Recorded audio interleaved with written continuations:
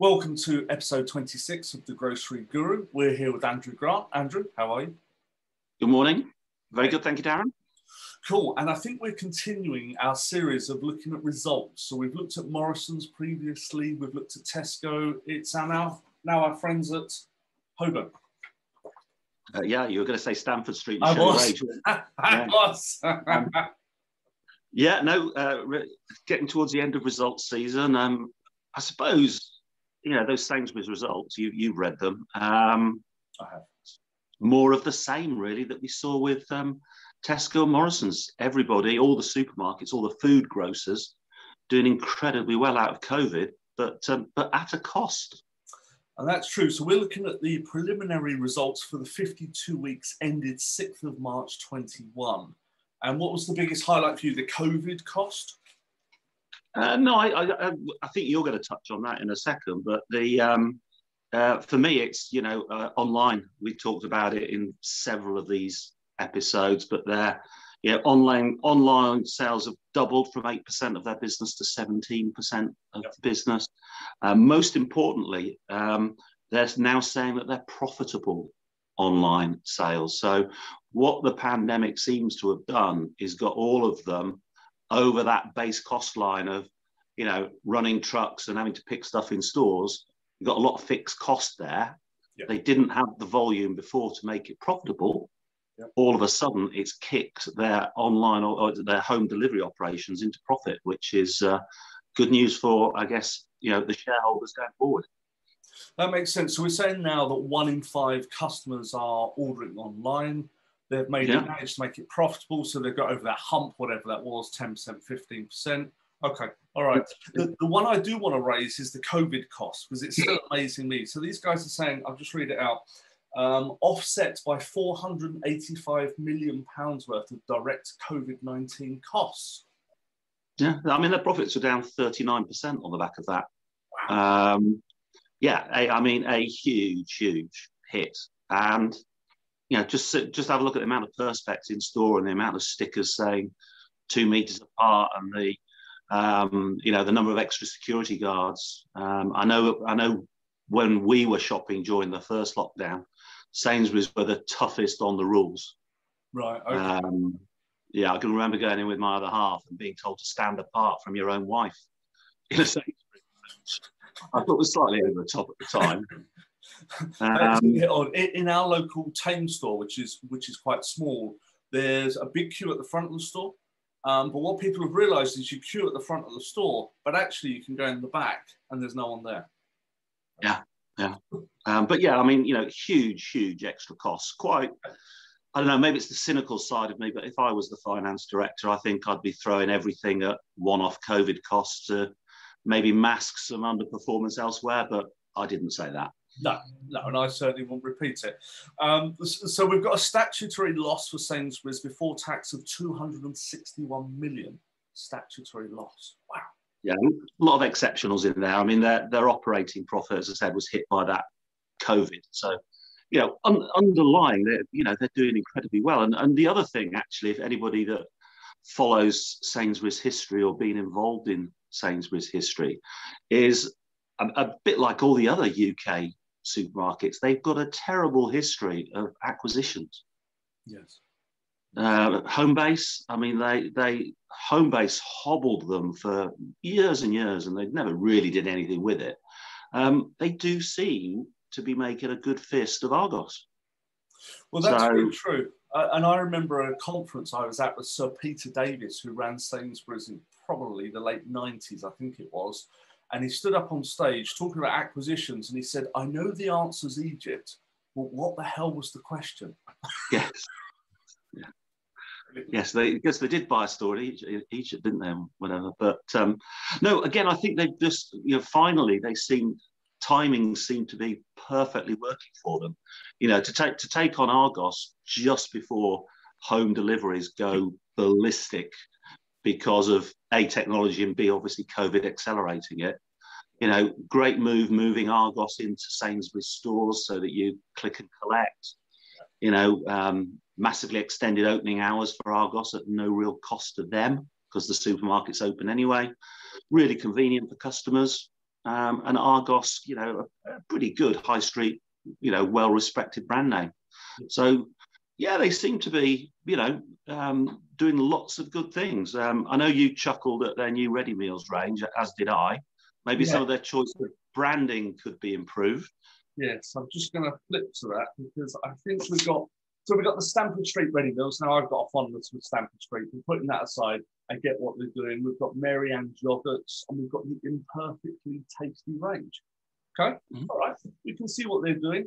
Tesco obviously were first out of the box on doing this type of thing.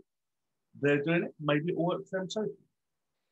Yeah, it should do. And then, you know, so all in all, you know, Morrison's, Tesco, Sainsbury's, you won't really see Asda's figures, you know, but they'll have done equally well. So, you know, the pandemic has been good for the supermarkets, and, you know, they're continuing to rock and roll. I guess one final thing, again, while we're on the subject of Sainsbury's, is what their ex-boss, Justin King's been up to. I don't know if you picked it up. Well, I noticed something on LinkedIn. I saw a picture of him and then it was a headline, but it went past me. I think you've read it. What was he doing? Yeah, no, he's jumping on this. You know, we talked back in one of the episodes about 10-minute delivery windows, and I think you were quite shocked. I think you thought it was 10 minutes to place the order. Now, 10 minutes to get your order. So no, Justin has invested in Snappy Shopper, which, as I read it, is sort of a middleman between a C-store and a customer. So if you're an independent C-store, you haven't got the clout and the investment of a Tesco or a Sainsbury's to do your own home deliveries. But Just Eat in the restaurant sector, you know, if you're a small Chinese or Indian takeaway or, you know, whichever cuisine, Just Eat will pick up the order and deliver it and do all the fulfillment IT clever stuff. It's exactly what Snappy Shopper does. So if you're an independent C-store, your customers can order online through the Snappy Shopper app, and you get your delivery, and it costs either the customer or the shopper, I think, £3 commission.